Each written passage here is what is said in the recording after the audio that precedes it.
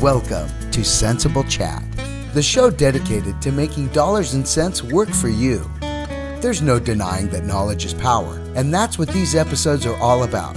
Empowering you to take control of your money through proper planning, better budgeting, and sensible spending habits. Your host, Sensible Bobby, is always looking for ways to improve spending, save a buck, and make sure you have the best information to make the best choices with your money. You can reach her at sensiblechat@gmail.com. Now, putting in her 2 cents, which is actually worth something, here's Sensible Bobby.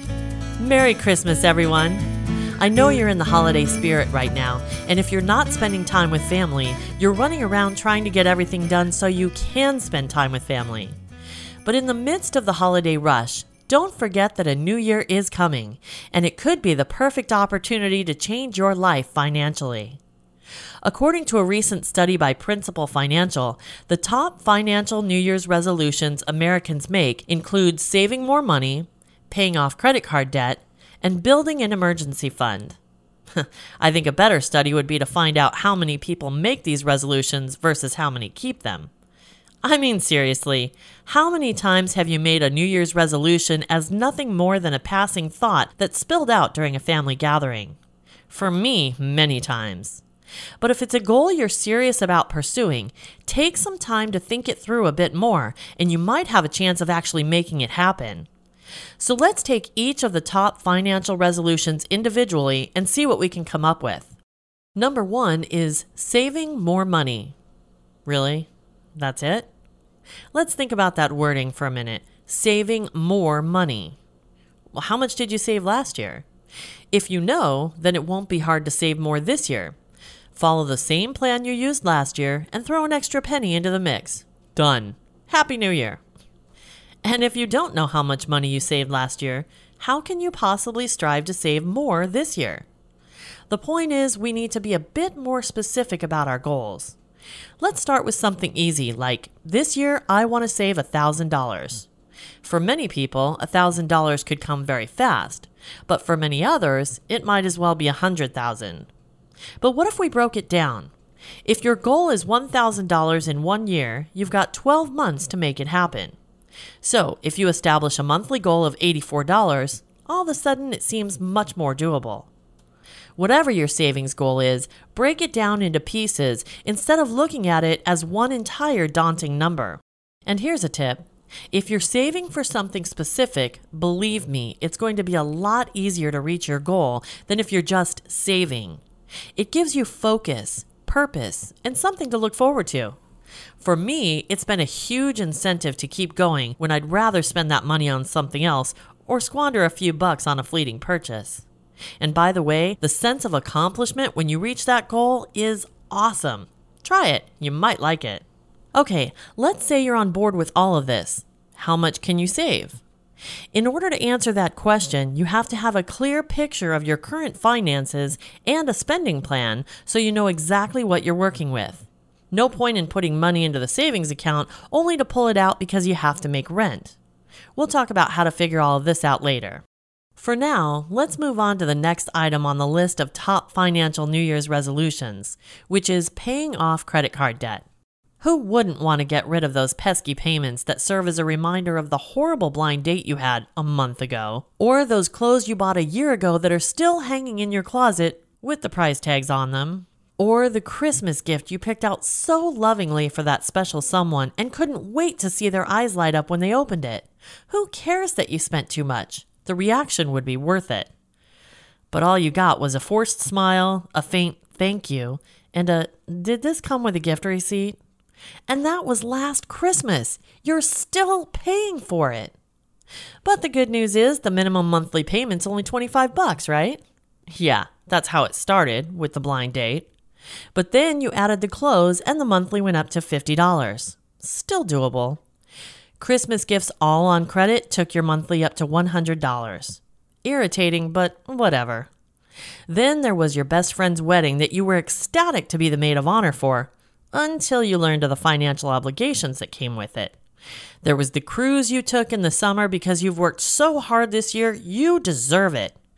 and on until your monthly minimum is more than your car payment, and it's getting harder and harder to come up with all that money each month. Plus, you dream of what you could do with that money if you didn't have to fork it over to the credit card company. And remember, you're only paying the minimum. Read your statement to find out how many years it'll take to pay off the entire amount at this rate. I once saw 25 years on mine. See, if you're truly ready to pay off credit card debt, the first thing you have to do is be truly ready to stop racking up new debt. Otherwise, there's no point. I've seen too many people get an inheritance and decide to do the smart thing, pay off all their debt. It feels so freeing for a little while, but their lifestyle hasn't changed. They're still spending. And before they know it, they're right back where they were before, minus the inheritance, plus the buyer's remorse. The easiest way I found to begin this change was putting myself on an allowance, one that I could afford without using my credit card and still cover all my necessary expenses. I tried just having a number in my head, but it was too hard to keep track of all the electronic purchases, making sure I didn't go over my limit. So I turned to cash, and it worked like a charm. Now I go to the bank every week and withdraw my allowance. If I have cash in my wallet, let's go have some fun. If not, I've got to wait until I get next week's allowance. For me, it's every Friday. I highly suggest picking a specific day and sticking to it because it provides consistency. It's such a habit now, I look forward to allowance day instead of focusing on all the money I can't spend. This may feel limiting at first, but keep your eye on the prize, being debt-free. Remember, this isn't forever. Once you pay off your debt, you'll be able to keep more money in your pocket every month, which means you can increase your allowance. Once your spending is under control, you can shift focus to paying off debt. The first thing to do is make a list of all your debts, amounts due, and the interest rates for each. What order you pay these off in depends on who you ask.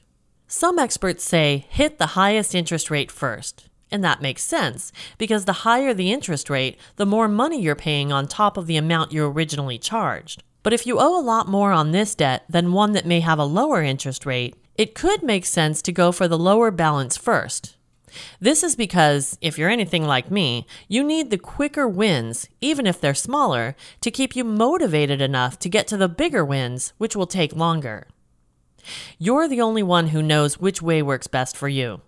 Take some time and play with different options. There are a ton of calculators online that can provide scenarios for how much interest you'll save and how long it will take to pay off your debts, depending on which way you decide to go. My favorite is Undebt, and you can find a link on the resource page at sensible-chat.com. Whichever debt you start with, you still have to pay all of them monthly, so here's how to focus in. Pay only the minimum amount due on each of your other debts. Then, put as much money as you can to the debt you've decided to start with, and throw the same amount at it each month. I used to pay more than the minimum amount on each of my debts, thinking this was the smart way to go. But it felt like I wasn't getting anywhere. I was frustrated. And after doing the math, I discovered it would take much less time and save me a ton of money to focus on one at a time and simply stay current on the rest. It worked like a charm. Now here's where it gets really good. Once you pay off the first debt, take the money you were paying each month and add it to the minimum payment of the next debt on your list. Now the amount you're paying each month is even bigger, which means it will be paid off even faster. Keep doing that until all your debts are gone. You'll be surprised how much faster they disappear this way. If you want to get even more aggressive, you can have a garage sale or sell stuff on eBay and even get a part-time job. But there's also a way to get more aggressive just by being a bit more disciplined. Simply put any extra money you have in a certain month toward the debt you're currently focusing on. So, if you usually spend $150 on the electric bill, but this month it was only $130, beef up your debt payment by $20 for that month. You'd be surprised how much of a difference little amounts can make here and there. And it's better than blowing it on some frivolous purchase you'll regret later.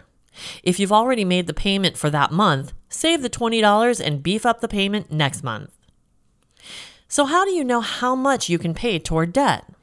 Just as with saving money, you need to have a clear picture of your current finances and a spending plan so you know exactly what you're working with. This is even more important for paying debt than it is for savings, because if you pay too much toward your debt but leave yourself short for another bill, it's going to add to your debt and your stress level, which is what we're trying to eliminate here.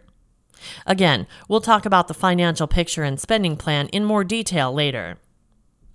Finally, the third in our list of top financial New Year's resolutions, building an emergency fund. This is the most important one to tackle, no matter what age you are, and I would implore you to do this one first. Now, why should you do this before tackling debt? Why not hit the debts first, since it's costing you more each month with those outlandish interest rates? Because if you're throwing all your money at paying off debt and something happens, how are you going to pay for it? Probably with a credit card, which will defeat the purpose of paying them off. Shift your focus. Your credit card is no longer for emergencies. Your emergency fund is for emergencies. If you can plan ahead for an emergency, not only will it save you a ton of money not paying interest rates, but it will save you a ton of stress. An emergency is stressful enough without having to worry about how you'll get through it financially. So let's build the emergency fund. Many experts say you should save $1,000, then you can hit your debt and get back to building it higher once your debt is paid off. How much you truly put in is up to you. $1,000 can go pretty fast if you think about car or home repairs or unplanned medical expenses, but it's still a good start, and anything is better than nothing. Decide what number works best for you and start working toward it. So how do you build the emergency fund? If you go online, you'll again get great ideas like selling stuff you no longer use or taking on a side job. And those are great if you have the stuff or the time. If you don't, or even if you just want another option, try refocusing your money. Again, to do this, you need to have a clear picture of your current finances and a spending plan. This will tell you how much money you have to work with after covering all your financial obligations. The more that's left, the more you can put toward your emergency fund, and the faster you'll reach your goal. We'll talk more about how to create your financial picture and spending plan in just a few minutes. First, I want to dissect the emergency fund just a little bit. For many, $1,000 is a daunting number that seems like it will take a lifetime to reach. So let's break down the dollar amount and figure out what emergency actually means. We think about emergencies as events that come out of the blue, totally unexpected. But we're usually talking about something happening to our car, home, or a visit to the emergency room, right? So instead of creating an emergency fund with one big pile of money, you can break them up into a car maintenance fund, home repair, and medical fund. These categories encompass the majority of things that constitute financial emergencies in our lives. And we don't know when it's going to happen, but we know eventually something will happen. Have you ever owned a car or a home where repairs weren't necessary at some point? And maybe you'll never end up in the emergency room, God willing, but there will still be surprise expenses that aren't covered by insurance, so you can never go wrong with a medical fund. For some, like me, it's important to break up your emergency fund into more specific categories in order to keep your grubby hands off of it. If I say it's an emergency fund, can I define finding out at the last minute that my favorite band is in town for one night only as an emergency? Yes. But if I say it's a car maintenance fund, not so much. And I'm telling you, the psychology of this works. I don't know why, but it does. Give it a try. If it doesn't work, you can always rename it. And the other thing is, let's say you have 3 different subcategories of emergency savings. And let's say your transmission blows out, but you only have $500 in your car maintenance fund, with another $1,000 in your home repairs fund. Well, you can use the money from your home repairs fund to supplement what you're missing in the car fund. Granted, now your home repair fund is depleted, but you didn't have to use your credit card. And you can immediately start replenishing both funds. The other major financial emergency would be losing your source of income. That's why experts suggest that after you've established your emergency fund and gotten out of debt, you should save enough money to cover 3 to 6 months worth of expenses. All of these can seem like big, daunting tasks, but don't let the numbers stop you from reaching your goals.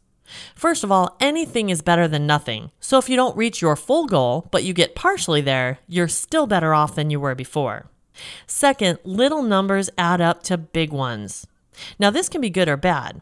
Those $5 purchases you think are okay because they're small, those add up to big money if you do them often enough. Don't believe me? Go through your bank or credit card statement for last year and see how many under $10 purchases you made. Then add them up. I think you'll be surprised. So this year, put those small amounts to work for you instead. I have a spending plan for each paycheck I receive. I have an amount planned to spend on each bill and expense. I like to budget high. For example, in the spring, my electric bill is $60 or less, but in the winter, it can get up to $130. So I budget $130 every month. If the bill turned out to be $130, I'd have to pay it, and I don't like surprises, so I plan for the worst. But during the months when it's under $130, I put the amount left over towards my savings goals. I also recently gave myself a rent increase. Again, if my landlord was to raise my rent, I'd have to find a way to pay for it, so this fake rent increase serves two purposes. If I ever actually do get a rent increase, it won't be a punch in the gut because I'm already used to budgeting for it. Second, until that time comes, I have leftover money from paying the rent that I can use to hit my savings goals. And here's what I'm doing right now. I've hit my debt payoff goals and short-term savings goals. I was going to start on my 3 to 6 months worth of expenses, but it just seemed like such a big number I didn't want to tackle it. So now I'm taking any leftover money from bills, expenses, and my fake rent increase and putting those toward one bill at a time until I'm a month ahead, then moving on to the next one. This is my way of saving the 3 to 6 months worth of expenses in a manner that doesn't seem overwhelming, and I'm slowly breaking the paycheck to paycheck cycle. Now, these are all good New Year's resolutions, but how do you put them into action? The one thing that all resolutions or goals have in common is that you need a plan in order to achieve them. And in order to make a plan, you first have to know where you're starting from. Liken it to taking a trip. Now I know you always hear about how you need a roadmap to get wherever you're going, but knowing your destination won't help if you don't know your current location. So let's start from the very beginning and get a clear picture of your current financial situation. This is often the toughest part because while you want to make changes to your life, you may be afraid to face the reality of your current situation. If this is you, take a deep breath. Remember that you are not alone. Many have found themselves in the same situation you are. And know that fear of the unknown is usually worse than reality. When I took this step, I was astonished to find out how dire things really were not. And I kicked myself for not having done it sooner because the stress I put myself through was really unnecessary. Maybe it's not fear that's stopping you. Maybe it's the time you're going to have to put into this dreaded task. I can assure you, the time you've already spent dreading this task is far more than the time it will take to actually get it done. And maybe you haven't tackled it because you just aren't sure how to get it done. Well, here's a step-by-step action plan. First, either get comfy at your computer with a blank Word document or gather a bunch of scratch paper and a pen. Pause the recording and do this now. Next, write down all your income sources, including how much after taxes and how often you're paid. This includes your paychecks, alimony, child support, second job, investment dividends, whatever. Any money you're receiving on a consistent basis. If the amounts differ, use your best estimate, but estimate low. In other words, if your paycheck varies between $450 and $500, write down $450. This way you won't plan for more money than you get, and if you get more than expected, it'll be an added bonus you can put towards your goals. As for how often you're paid, be as date specific as possible. 1st and 15th, every other Friday, whatever. You need to know these time frames so that you can make your money stretch at least from one paycheck to the next. Okay, now that you know how much money you make, it's time to gather info for the next step. If you keep a check register or some other written documentation of your expenses, break it out. If you don't keep track, you'll need to print out bank statements for the past 3 months. If you use your credit card a lot, you'll need to print out those statements for the past 3 months as well. Pause this podcast right now and go get that information. We can't go any further without it. Got it? Good. Now let's look at how much money you're spending each month. This includes rent, utilities, food, car, gasoline, loan payments, debt payments, anything you pay on a regular monthly basis. Write all of these down and include the due dates. Of course, for things like food and gasoline, there won't be a due date, but think about when you typically shop or fill the car with gas. Once a week? Once every 2 weeks? When your cupboard is bare and your car is running on fumes? If that's the case, don't worry. It's an easy fix. Just make sure to write down as much information as possible. The more accurate the info, the more effective your plan will be. Now, your rent, debt, and loan payments will be easy to document. You probably pay the same amount each month. But for things like the electricity bill, gas, food, telephone, etc., they'll probably vary. This is actually going to work to your advantage, but we'll get into that later. For now, write down your best estimate, but estimate high. Write down the highest amount you've paid for each bill or expense. Gather and write down an estimated monthly total for gasoline and food, no matter how many times you pay for these during the month. Estimate high on this total as well. Okay, I threw a lot at you right there, so you may want to go back and review it. But the main thing is, you need to make a list of all expenses you're paying monthly and the amount you're paying for each. Pause this recording and get this done now. Got it? Now, add the amounts of all your expenses together and subtract that number from your total income. Congratulations! You now have a clear picture of your current financial situation. If your monthly expenses are less than your total income, you have money to put toward your financial resolutions. And now you know exactly what that amount is. If your monthly expenses are equal to your total income, you'll need to look at areas you can cut expenses in order to find money to put toward your goals. Now, obviously, you can't lower your rent or mortgage payment, but you can tighten up your grocery budget, cut back on cable service, eating out, and entertainment, work on lowering your electric bill, things like that. And if it turns out that your expenses are more than your income, you really need to cut back, or you'll constantly be adding to your financial stress. This is where the spending plan comes in. Creating a customized spending plan will allow you to earmark a specific dollar amount to each expense each month, so that when the money hits your account, you don't have to think about it. It's already planned out. The bills will all get paid, and whatever's left goes towards the goals you really care about, instead of getting wasted on the countless little purchases we're all guilty of making without even thinking about it. You can create a customized spending plan using a blank Word document, Excel spreadsheet, or one of the many budgeting apps available online. I personally use YNAB, and you can find a link to it on the resources page of my website at sensiblechat.com. But there are many others, such as EveryDollar and Mint. No matter how you choose to create it, the most important thing is that you include all income you make and all the expenses you pay each month. Then direct any leftover money to your financial goals. If you want help creating your customized spending plan, email me at sensiblechat@gmail.com. I'll walk you through the process step by step, show you what's worked for me, and teach you how to do it on your own. This is my Christmas gift to you. So if you're interested, just have questions or suggestions, shoot an email to sensiblechat@gmail.com or leave a message on the contacts page at sensiblechat.com, and let's get started. In the meantime, have a very Merry Christmas, and here's to achieving all your financial New Year's resolutions in 2019. That does it for this edition of Sensible Chat with your host, Sensible Bobby. She'd love to know what you're thinking, so drop her a line at sensiblechat@gmail.com. That's sensiblechat@gmail.com with your questions, comments, or success stories. If you need help creating a spending plan, write to her at sensiblechat@gmail.com. Be sure to catch our next episode at sensiblechat.com.